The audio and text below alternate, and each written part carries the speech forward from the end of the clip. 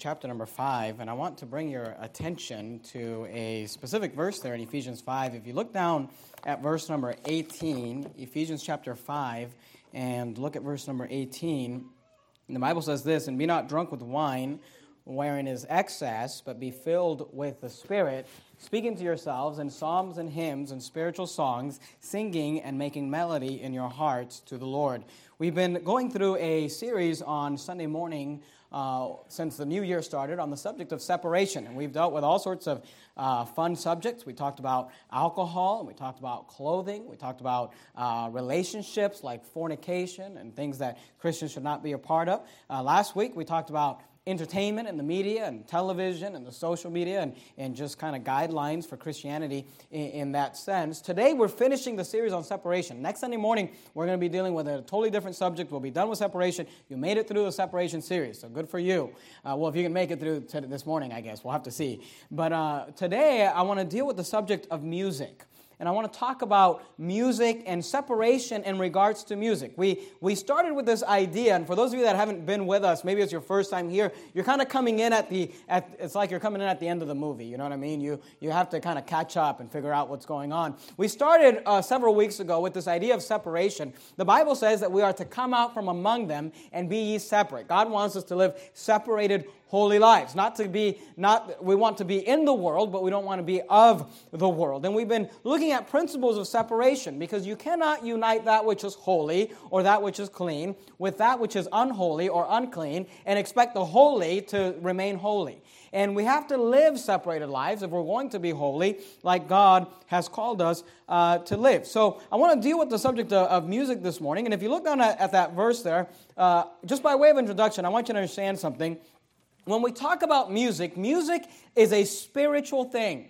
Oftentimes people think that music is not associated to the Spirit or not associated to God. But if you look at that verse again, those two verses, Ephesians 5:18, it says, "Be not drunk with wine, wherein is excess." And he says, "But be filled with the Spirit." Now notice verse 19 is in the context of verse 18. He tells us to be filled with the Spirit. And then he says, here's how you're going to do it. "Speaking to yourselves in psalms and hymns and spiritual songs, singing and making melody in your heart to the Lord." So there you see that God connects these two thoughts, these idea of being filled with the Spirit and then singing to yourselves. Now, God gives us there three different types of music: psalms, hymns, spiritual songs. Sometimes it's hard to discern what a psalm is or a hymn is, what a spiritual song is. Sometimes it's hard to kind of see what God means by those things. So, someone said this, just for your own information, a psalm would be like when you put scripture to music.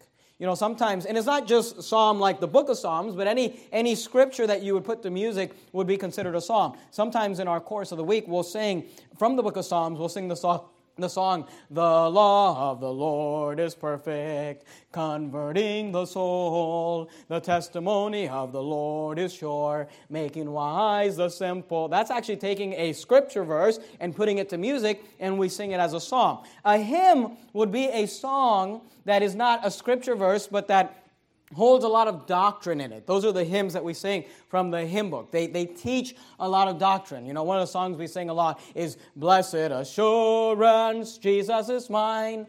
Oh, what a foretaste of glory divine." And notice the doctrine in that song. "Heir of salvation, purchase of blood, born of His Spirit, washed in His blood." I mean, it's teaching you doctrinal type things. A spiritual song, someone said a spiritual song would maybe be a song of praise. One of the songs Miss Michelle was playing for the offering, the song "Rejoice in the Lord." We have that as one of our courses of the week. We'll sing, "God never moves without purpose or plan when trying a servant or molding a man." And it talks about rejoicing in the Lord. Those are the types of songs that God tells us will help you to be filled with the Spirit of God. But here's what I want you to understand. Keep your finger there in Ephesians 5. We're going to come right back to it. But go with me to the Old Testament book of Ezekiel. Ezekiel chapter number 28. Now, Ezekiel is one of those Old Testament prophets. It's a big book. If you can find towards the end of the Old Testament, the big books of Isaiah, Jeremiah, then you got a small book, Lamentations, then you got the book of Ezekiel. Go to Ezekiel 28, and I want you to notice, we'll start reading in verse number 13. Not only does God have music, that's spiritual music, be filled with the Spirit, speaking to yourselves in psalms and hymns and spiritual songs, singing and making melody in your hearts to the Lord. But you got to understand this. There's another spirit that also creates music, an evil spirit or a dark spirit. Are you there in Ezekiel 28? I want you to look at this passage.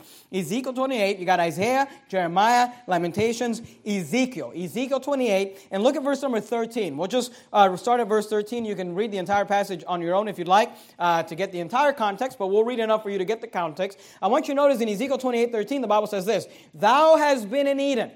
Now here's the question we're trying to answer. Who is this thou who God is referring to? Now he says, "Thou hast been in Eden, the garden of God." Now, you remember the Garden of Eden, all the way back in Genesis chapter 1 and chapter 2. And God is referring to someone who was in Eden. Now, according to the scriptural account of the Garden of Eden, there were only 3 individuals that were in the Garden of Eden. It was Adam, it was Eve, and of course it was Satan himself in the form of a serpent. So the Bible says, "Thou hast been in Eden, the garden of God, every precious stone was thy covering, the sardius, topaz, the diamond, the beryl, the onyx, the jasper, the sapphire, the emerald, and the carbuncle, the gold, the workmanship of thy tabrets and thy pipes were prepared in thee in the day that thou wast created." Notice verse 14. It gives us some idea of who he's referring to. He says, "Thou art the anointed cherub." Now, we know it's not Adam and Eve, because Adam and Eve were people. They were human beings. He's referring to someone who's an angelic being. And we know that Satan was an angelic being. The Bible says that he's transformed into an angel of light. And we know that he was created by God. So the context here is about Satan. It says, "Thou art the anointed cherub that covereth, and I have set thee so. Thou was upon the holy mountain of God. Thou hast walked up and down in the midst of the stones of fire." Notice verse 15. "Thou was perfect in thy ways from the day that thou was created, till iniquity was found in thee." So I want you to understand, the person being referred to here is Satan himself. Now, here's why that's important. Because at the end of verse number 13, notice verse number 13, it says, "The workmanship of thy tabrets and thy pipes were prepared in thee in the day that thou was created." The Bible says that in the body of Satan himself, when he was created, his body was created as a musical instrument. I mean, notice what it says. It says, "The workmanship of thy tabrets and of thy pipes." Those are parts that belong to a musical instrument. He says, "was prepared in thee."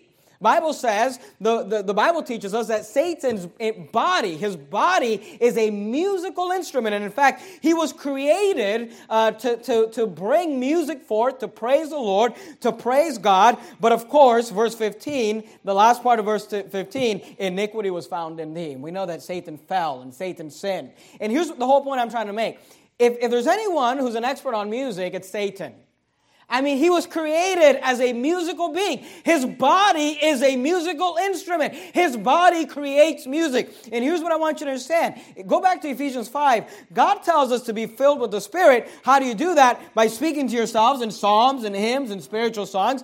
But you've got to understand, Satan is an expert with music as well. And when it comes to music, we need to be careful to discern if music is coming from God or if music is coming from Satan. Because not all music is good music. Some people today will teach that music is amoral, that it's not moral, it's not good or bad, it's just music. What makes it good or bad are the words associated to it. And the Bible doesn't teach that, and we might get into that a little bit this morning if we have time. Are you there in Ephesians chapter 5? Look up at verse number 8. I want you to understand the purpose of the sermon this morning. Ephesians chapter 5, and look at verse number 8. Ephesians 5:8, the Bible says this, "For ye were sometimes darkness, but now are ye light in the Lord. Walk as children of light." That's separation. You were in darkness, but now you're in light. He says, so because you are now in light, he says, walk as children of light. He says, we ought to walk in the light. Verse 9, "For the fruit of the Spirit is in all goodness and righteousness and truth." Notice verse number 10, "Proving what is acceptable unto the Lord." Now here's what I want you to understand, and here's my goal as a pastor. My goal as a pastor is to help develop you as a Christian who's able to discern between good and bad. My goal is not for me to simply tell you what to do or how to live or what music to listen to and what's good or what's not good. My goal is to help you mature to the place where you can study the Bible on your own and you can make your own decisions. Because here's the thing. If you come up to me and ask me, let me say this. What I don't need is 100+ people coming to me every day and asking, is this song okay? Is this group okay? Hey, what about this? What about this pastor? And here's the thing: you don't want to ask me that question because 99.9% of the time the answer is going to be no. It's not okay. Okay, it's bad. Or whatever. My standards may be a little higher than you may want them to be. But if you look at verse 10, the Bible says this is what we ought to be doing: proving what is acceptable unto the Lord. Your job is to prove, to look at something and say, is this acceptable unto God? Look at verse 11. And have no fellowship. Why do we prove what is acceptable to God? Why do we judge? Is this good? Is this bad? Is this pleasing to God? Is this God-honoring or Christ-honoring? Or is it not? Here's why we do it: that we may have no fellowship with the unfruitful works of darkness, but rather reprove them. All right? You're there in Ephesians, go to the book of Philippians. One book over, Philippians chapter 1, look at verse number 10. Philippians chapter number 1, and look at verse number 10. Now do me a favor, put a bulletin or a bookmark or a ribbon in Philippians, because we're going to leave it and we're going to come back to it, all right? So I want you to be able to get to it quickly. We're going to look at a lot of passages this morning, like we always do. Philippians chapter 1, look at verse number 10. Notice what the Bible says.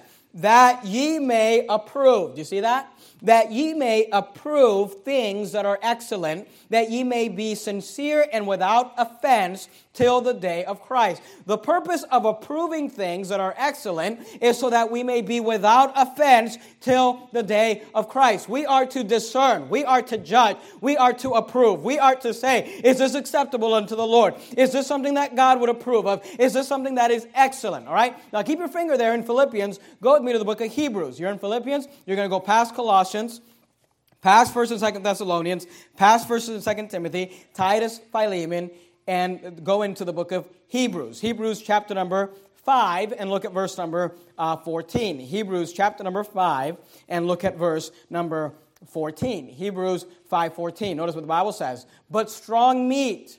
He's using the analogy of eating, but talking about a mature Christian versus an immature Christian. He says, but strong meat belongeth to them that are of full age. He says, if you're older, you eat meat. Now, if you're a baby, you're eating Gerber's baby food. You're eating mashed up potatoes, right? You're eating mashed up carrots. But if you've grown up a little bit, if you've matured a little bit, if you've grown in some spiritual teeth, then you can sink into some meat. And by the way, that's Verity Baptist Church. We gave you the word. We gave you the word of God in heavy doses. And here it says, "But strong meat belongeth to them that are full age, even those who by reason of use have their senses exercised to do what? To discern both good and evil."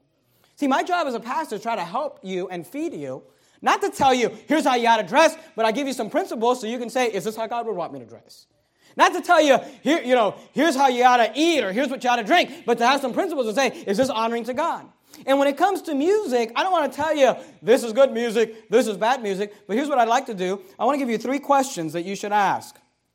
When discerning, when approving, when deciding, is this music that is Christ-honoring, God-honoring music, or is this music that it came from Satan? I want to give you 3 questions that you can ask. I encourage you to write these questions down. And if you're ever listening to music or you got a question about music, you can maybe refer to these questions and ask yourself, how can I discern? And by the way, you may not agree with the sermon, and that's okay. You may not like the sermon, that's fine too. But at the very least, what you'll learn is how we choose the music we sing and have here at Verity Baptist Church. And at least it'll explain to you why we sing the old hymns and why we sing the music that we do. So, number 1, the first question you ought to ask when discerning music is this: what does that music promote? What does that music promote? Now, did you keep your place in Philippians?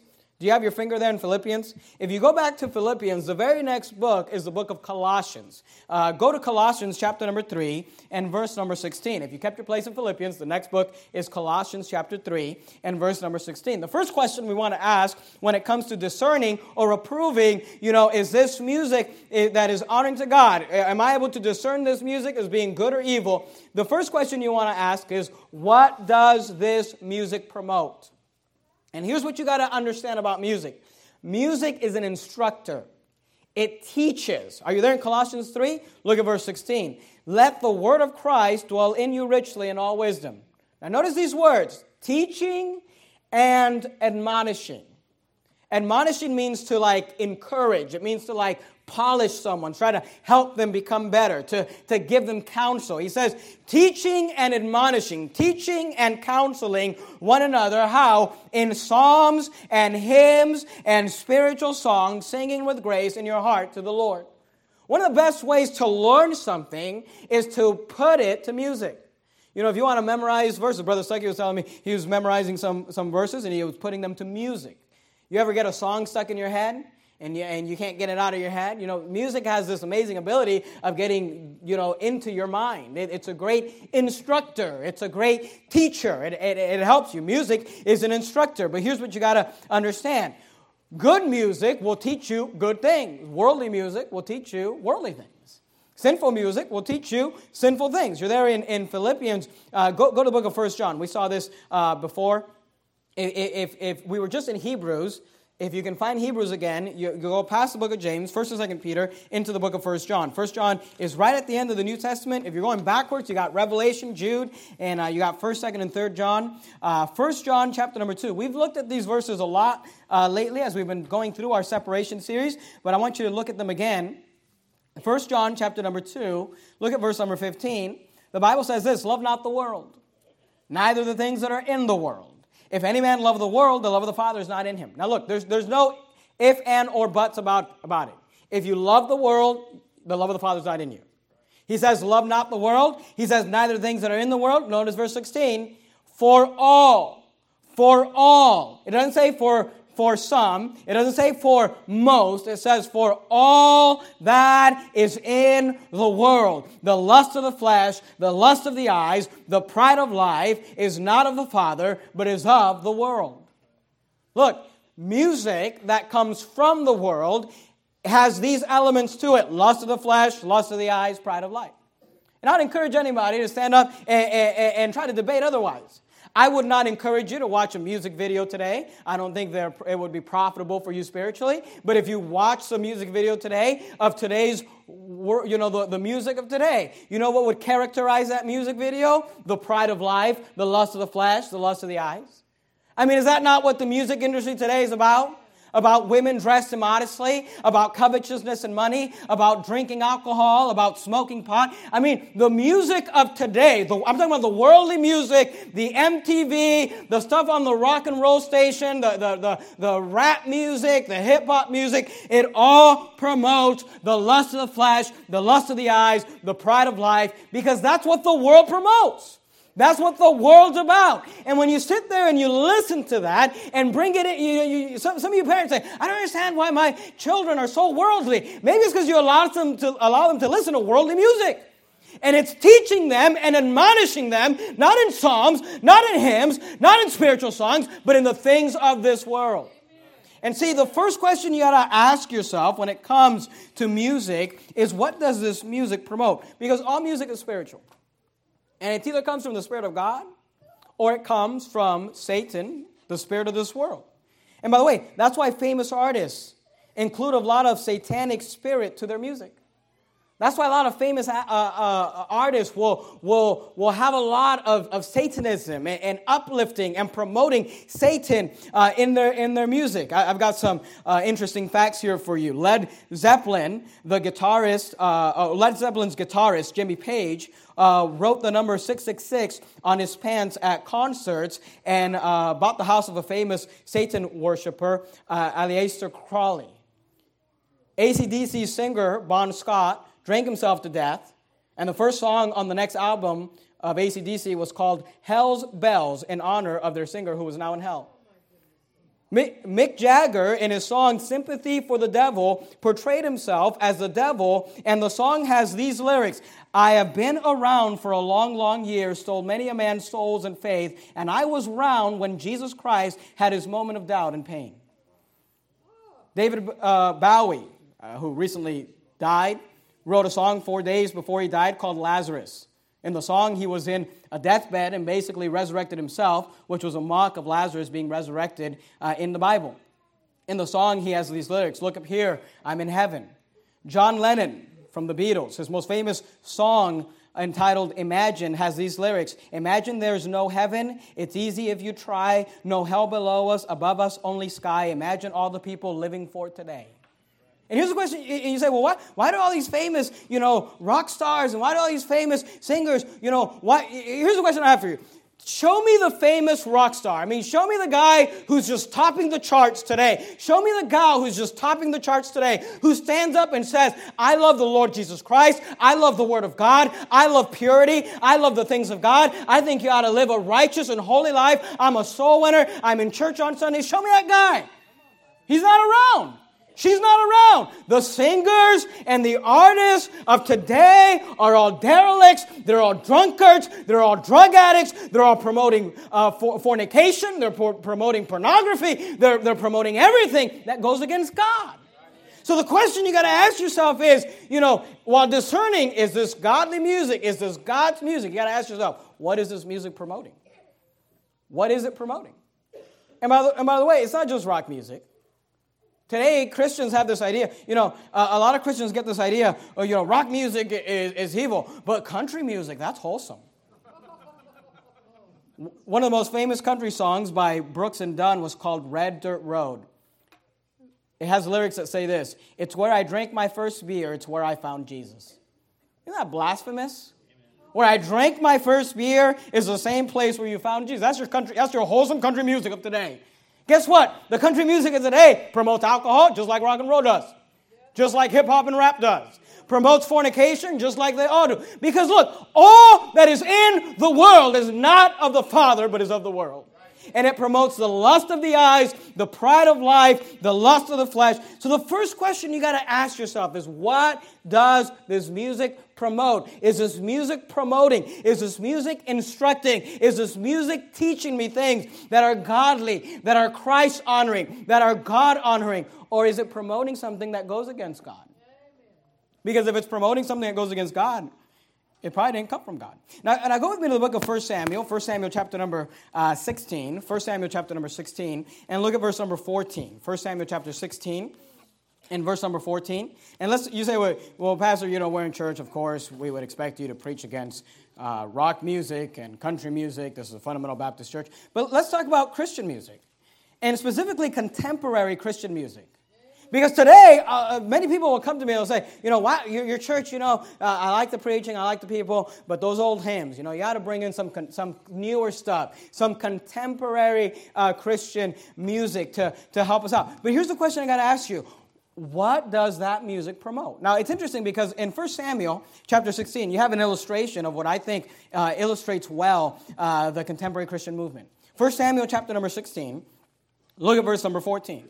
1 Samuel chapter number 16 and verse 14, the Bible says this. We've been studying this recently on Wednesday nights as we've been going through the book of 1 Samuel. So this will be review for some of you. But in 1 Samuel 16 and verse 14, the Bible says this. But the Spirit of the Lord departed from Saul, and an evil spirit from the Lord troubled him. If you remember, Saul was not right with God. Saul had pride and issues with God, and God had sent him an evil spirit to trouble him. Verse 15. And Saul's servant said unto him, Behold, now an evil spirit from God troubleth thee. Let our Lord now command thy servants, which are before thee, to seek out a man who is a cunning player on a harp. And it shall come to pass, when the evil spirit from God is upon thee, that he shall play with his hands, and thou shalt be well. So here's what they said. They said, you have a guilt problem. You have a sin problem. You have an issue with God. And they said, instead of telling him, why don't you get right with God? Why don't you get the sin out of your life? Why don't you humble yourself and ask God to forgive you and start walking with God? They said, why don't we bring in a musician that'll sing some spiritual songs? It was David, the sweet psalmist of Israel. The man who wrote most of the Psalms of the book of Psalms. You can't tell me he wasn't playing Christ-honoring music. They said, let's bring in a Christian music person to sing and to play music to you, and that'll help you feel better. And it worked. Look at verse 19. Wherefore Saul sent messengers unto Jesse, and said, Send me David thy son, which is with the sheep. And Jesse took an ass laden with bread, and a bottle of wine, and a kid, and sent them by David his son unto Saul. And David came to Saul, and stood before him, and he loved him greatly, and he became his armor bearer. And Saul sent to Jesse, saying, Let David, I pray thee, stand before me, for he hath found favor in my sight. And it came to pass, verse 23, when the evil spirit from God was upon Saul, that David took an harp and played with his hand. So Saul was refreshed and was well, and the evil spirit departed from him. And it worked for a minute. It worked for a service. It worked for a Sunday. But notice what happens later on. Go to 1 Samuel chapter 18. Look at verse number 10. 1 Samuel chapter 18. Verse number 10. Notice what the Bible says. 1 Samuel 18 and verse 10. And it came to pass on the morrow that the evil spirit from God came upon Saul. He came back. And he prophesied in the midst of the house of David, in the midst of the house, and David played with his hand as at other times. So they said, oh, he's at it again. He's got that evil spirit again. Bring David back in. Let's start that music back up. And he played with his hand as at other times. And there was a javelin in Saul's hand, and Saul cast the javelin, for he said, I will smite David even to the wall with it. And David avoided out of the presence twice. He tried to kill him twice. Now here's a question I have. Did it work the second time? The answer is no. Here's what you got to understand. Music doesn't make you feel spiritual. Being right with God makes you feel spiritual. But music will help you feel spiritual for a moment. And here's a question I have for those of you that think we ought to have contemporary Christian music at our church. Show me the church that has contemporary Christian music today. Show me the church that's got the rock band, the rock concert, the drum set, that has the contemporary Christian music of today. Show me the Rick Warren church. Show me the big, fun, mega rock concert church that in it has people that are living separated life, that are giving their lives to the work of God, that are reaching people with the gospel of Jesus Christ. And I would submit to you that it does not exist. It doesn't exist. And if you don't believe me, come out soul winning with me. We'll knock on their doors. We'll talk to the people from those churches. You know what those churches are filled with? They're filled with a bunch of people that are living in fornication. They're filled with a bunch of people that are living as drunkards. They're filled with a bunch of people that are watching trash on the internet, trash on their televisions. They're living just like the world. There's nothing different with their life, but they come to church on a Sunday morning, raise their hands, get all spiritual about God, because the music makes them feel good. And the evil spirit departs for a season. But guess what? The evil spirit comes back. Because music doesn't make you spiritual. Being right with God makes you spiritual. And living for God makes you spiritual. And doing right makes you spiritual. And you say, well, the music doesn't help me feel spiritual. That's not what we're trying to help. We're not trying to make you feel spiritual with the music. We're trying to teach you and admonish you the things of God. You say, well, the sermon doesn't help me either. I'm not trying to make you feel spiritual. Why would I try to make you feel spiritual when you're not? My job is to help you identify the sin in your life so you can remove it and draw closer to God. That'll help you feel spiritual. Walking with God, that'll help you feel spiritual. Reading the Word of God, that'll help you feel spiritual. Praying and walking and living and loving the Lord Jesus Christ, that'll help you feel spiritual. Music is not meant to help you feel spiritual. Number one, the first question we ask when it comes to music, what does this music promote? Is it promote? Look, if you're listening to music and the rock artist has 666 on his pant leg, what do you think he's promoting? What do you think he's advancing? What do you think his agenda is? So number one, what does this music promote? Number two, go with me to the book of Matthew, Matthew chapter number 7. Matthew chapter number 7. In the New Testament, you got the book of Matthew, Matthew chapter number 7. Look at verse number 15. First question is this. What does this music promote? Second question is this. What does this music produce? What does this music produce? Are you there in Matthew chapter 7? Look at verse number 15. I'd like to show you a principle in Scripture that's often taken out of context, but let's look at it in its context. Matthew chapter 7 and verse number 15. The Bible says this, beware of false prophets. Now, what's a prophet? A prophet is a preacher. It's a teacher. It's someone who's instructing. He says, beware of false prophets, which come to you in sheep's clothing, but inwardly they are ravening wolves. So he said, beware of a prophet who's actually a wolf, but he looks like a sheep. All right? You want to be careful with those. Notice verse 16. Ye shall know them by their fruits. Who's ever heard that phrase before? Now here's where most people apply this verse. They'll look at a Christian who maybe just got saved. Or maybe a Christian who they want to say is not saved, and they'll say, well, I don't think they're saved because, by their fruits you shall know them. But is that the context of that phrase? The context of that phrase is not to discern whether someone is saved or not. The context of the phrase is to discern whether someone is a false prophet or not. Amen. Do you understand that? See, the way you discern, you say, how do you know if Billy Graham's a good preacher or a bad preacher? How do you know if Joel Osteen's a good preacher or a bad preacher? How do you know if Rick Warren's a good preacher or a bad preacher? Hey, how do you know if Pastor Jimenez is a good preacher or a bad preacher? Well, here's how you know. According to Jesus, verse 16, you shall know them by their fruits. See, anyone who teaches, anyone who instructs, should be known by what they produce. Do men gather grapes of thorns? Do thorns produce grapes? Or figs of thistles? Do thistles produce figs? Even so, verse 17, every good tree bringeth forth good fruit, but a corrupt tree bringeth forth evil fruit. Now look, a good tree is going to bring forth good tree. A corrupt tree is going to bring forth evil fruit. An apple tree will produce apples.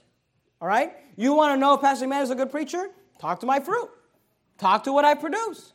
Talk to people in this church. Ask them if they're saved. Ask them if they know the Bible. Ask them Bible questions, you know. Now look, it's not 100%. Obviously, look, we've got some rotten apples in this church, right? You say, well, which one should I? Let me tell you which ones not to talk to. Okay, I'll let you know. But here's the thing. By and large, look, if I knock on 100 people's door, they all go to the same church, and every single one of them is not saved, every single one of them believes you can lose your salvation, guess what? That tree is a bad tree. Because by their fruits you shall know them. See, the way you judge a prophet, an instructor, a teacher, is by judging what they produce, the fruit that comes from them. Every good tree bringeth forth good fruit. That's what Jesus said. But a corrupt tree bringeth forth evil fruit. Verse 18, a good tree cannot bring forth evil fruit, neither can a corrupt tree bring forth good fruit. Every tree that bringeth not forth good fruit is hewn down and cast into the fire. Verse 20, wherefore, by their fruits you shall know them. Okay, so here's the thing. The first point we made was this. Music is an instructor, teaching and admonishing one another in psalms and hymns and spiritual songs. See, music is a teacher, just like Pastor Jimenez is, just like any prophet is. So how do you discern what good or bad music is? Here's how you discern it. What fruit does that music produce? What comes as a result of that music? And ask yourself, this rock and roll music of today, what does it produce? Does it produce happy, cheerful people that love God and love the Lord and love their wives? I mean, does it produce... Here's the thing. Here's the funny thing. The singers, I've got some names here. Famous singers who died before the age 30. I'm 30 years old. So famous people who did not even make it to my age by either alcohol, drugs, or suicide. Jimi Hendrix, Jim Morrison, Kurt Cobain, Hank Williams Sr., Amy Winehouse, Janis Joplin.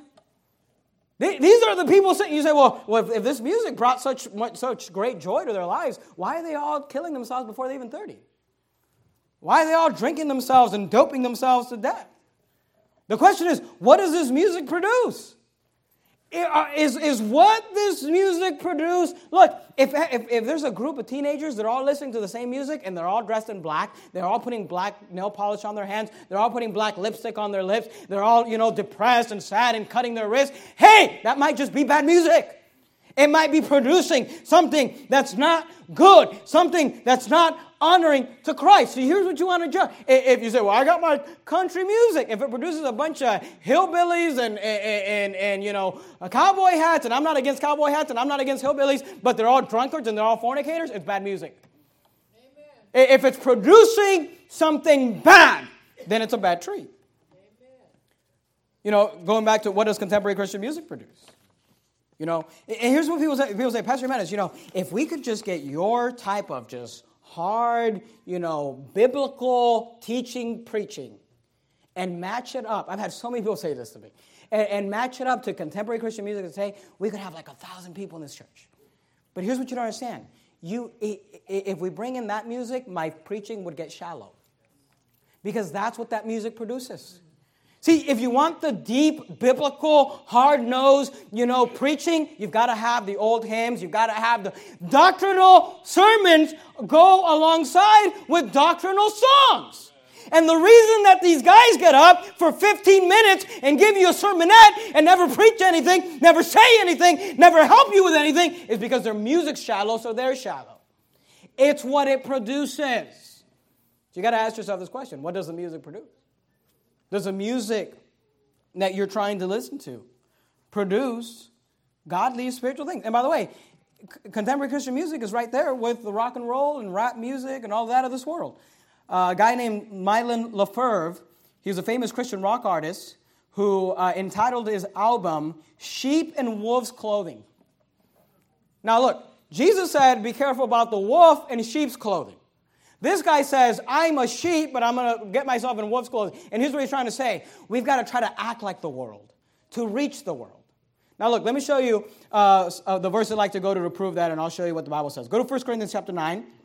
If you're there in Matthew, you go past Mark, Luke, John, Acts, Romans, 1 Corinthians chapter 9. Look at verse number 20. 1 Corinthians chapter 9 and verse number 20. 1 Corinthians chapter 9 and verse 20.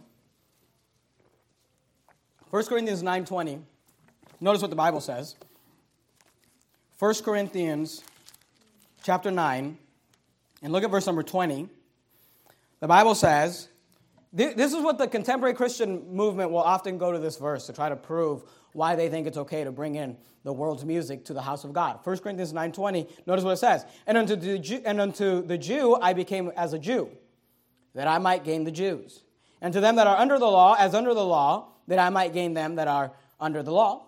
To them that are without the law, as without the law, being not without law to God, but under the law of Christ, that I might gain them that are without the law.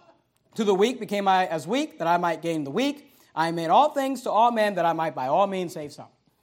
And they'll say, see right there. Paul says, I can become, to the Jew, I can become like a Jew. To the weak, I can become like a weak. If I want to reach the rap crowd of this world, and I just bring in hip-hop music into the house of God, we'll just change the words. We'll make it about Jesus. I want to reach the rock music crowd. We'll bring in the rock music. We'll just change the words, make it about Jesus. Whoever I want to reach, I'll just start acting like them. I'll be a sheep in wolf's clothing. That's the agenda of the contemporary Christian music. But notice what the Bible says. See, here's the problem with the Bible. It messes up all your cute doctrines. Because notice what he says in verse 21. To them that are without the law, as without the law. Notice, being not without law to God. Here's what he's trying to say. If I go out soul winning, sometimes we go out soul winning, I knock on the door. The door opens and it just smells like pot. And it just smells like these people are just getting high. So what do? I call the police. No, that's stupid. I don't call the police. I try to give them the gospel. Say, well, do you think it's okay to smoke pot? I don't think it's okay to smoke pot. But guess what? To they that are without the law, I'll become as without the law, but not without the law to God. I'm not going to call the cops on them because they're doing something that maybe is illegal. But am I going to do something wrong that goes against what God tells me I should do? No. See, Paul said, I become all things to all men. But he doesn't say, I then sin against the law of God. He said, I'm always under the law of God. Notice what he says. Verse number 20. And unto the Jew I became as a Jew, that I might gain the Jews. To them that are under the law, as under the law, that I might gain them that are under the law. To them that are without the law, as without the law, being not without law to God, but under the law to Christ, that I might gain them that are without the law. He said, I'm always under the law of God. I always have to make sure what I'm doing is something that is pleasing to God. DC Talk, in their famous music video, Jesus Freak, it was directed by Simon Maxwell, who also did the satanic video Hurt by 9 Inch Nails. Now, you think God was pleased with that?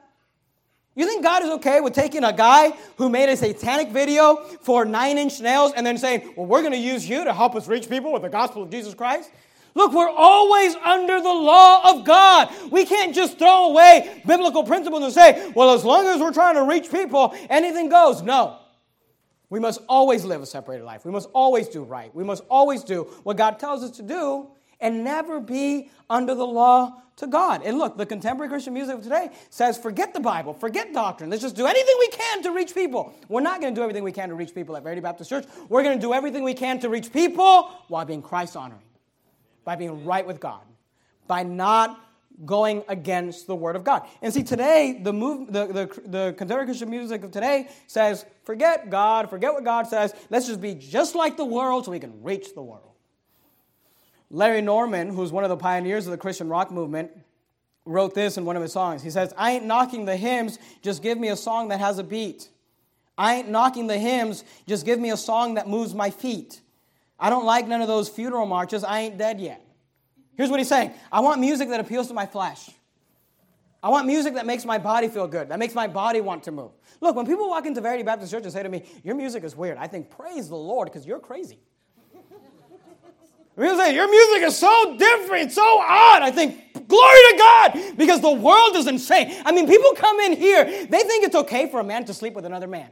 They think it's okay to just drink your way to death. They think it's okay to just live like the world, to act like the world. They think, abortion is okay. They're crazy. And then when they come in here and they're like, whoa, this church is crazy. I think, praise God. Amen. The last thing I'm trying to be like is that stinking world out there. The last thing I'm trying to be like is the craziness out there. I'm glad that people think this preaching and this music is different. I'm glad people think we're different. Because God called us to be a peculiar people. God called us to be different. God called us to be holy. God called us to be different than this world. So you got to ask yourself this question. What does this music produce? We said, number one, what does that music promote?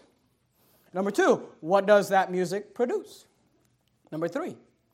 And by the way, there's people in our church that have spent years in those contemporary Christian music churches, and you know it's true.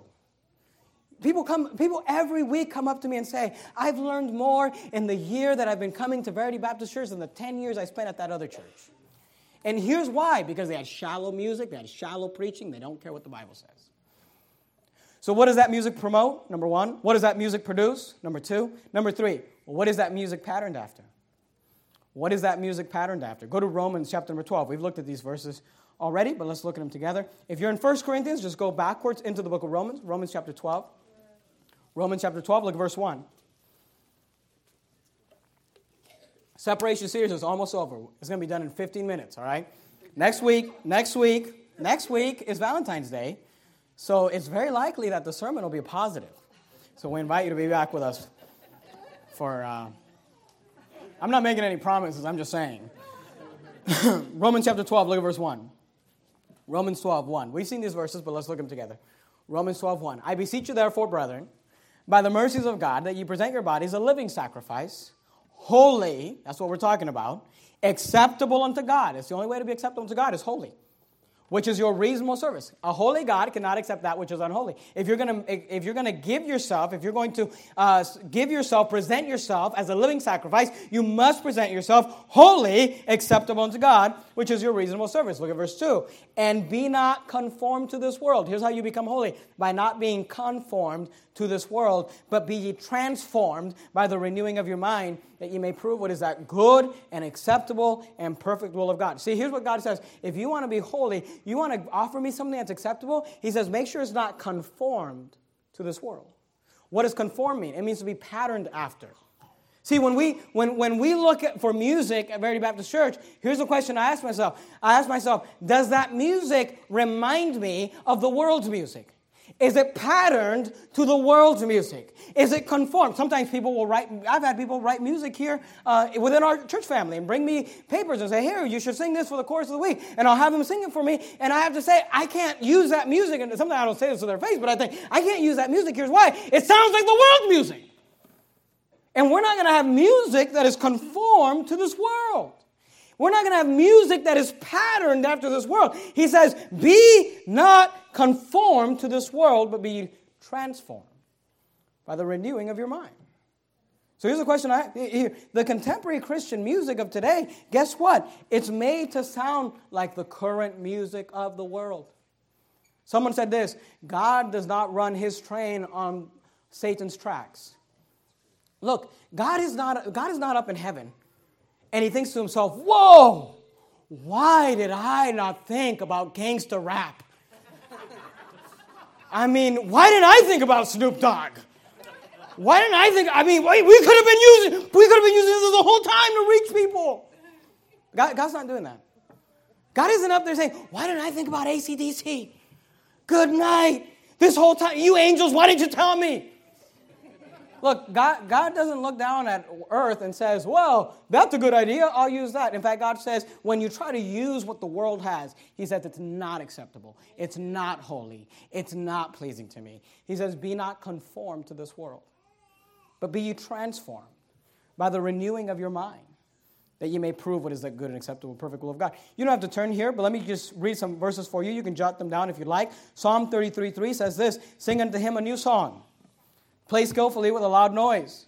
Psalm 40 and verse 3 says this, and he hath put a new song in my mouth, even praise unto our God. Many shall see it and fear and shall trust in the Lord. He says when we sing a new song, many shall see it and fear and they'll trust in the Lord when they hear your new song. And by the way, you got saved and you used to live a certain way.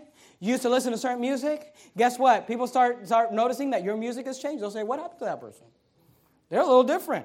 They might see it and fear and trust in the Lord. Psalm 96:1 says this, O sing unto the Lord a new song, sing unto the Lord all the earth. Psalm 98:1, O sing unto the Lord a new song, for he hath done marvelous things. His right hand and his holy arm hath gotten him the victory. Psalm 144:9 says, I will sing a new song unto thee. O God, upon a psaltery and an instrument of 10 strings, will I sing praise unto thee. Psalm 149:1 says, praise ye the Lord. Sing unto the Lord a new song, and his praise in the congregation of the saints. See, God said when you got saved, he wants to put a new song. Not the old song with new words. Not the old stuff you used to listen to in the bar, and let's just change the words. And it used to be about my sweetheart. Now I'm going to make it about my sweetheart Jesus, and now we can use it in the church. No, he says, I want to put a new song. Here's the thing about something that's new, it's different. It ought to be different. It ought to be new. It ought to be holy. So when we talk about music, what are we talking about? What should discern whether this is God, Christ honoring music, or whether this is music of the world? Number one, what does the music promote? Number two, what does that music produce? And number three, what is that music patterned after? And when you answer those questions honestly, then you'll be able to figure out and say, is this something that's honoring to God? And here's the thing, I'll be honest with you. There may be things that you listen to, and I would say that I don't think that's honoring. But look, that's not for me to say. My job is not to lord over God's heritage. I'm not here to try to approve everything you listen to. But I do think this, you ought to have some sort of a system to decide, is this honoring to Christ? Did this come from God? Or did it come from Satan? Let's bow our heads and have a word of prayer. Heavenly Father,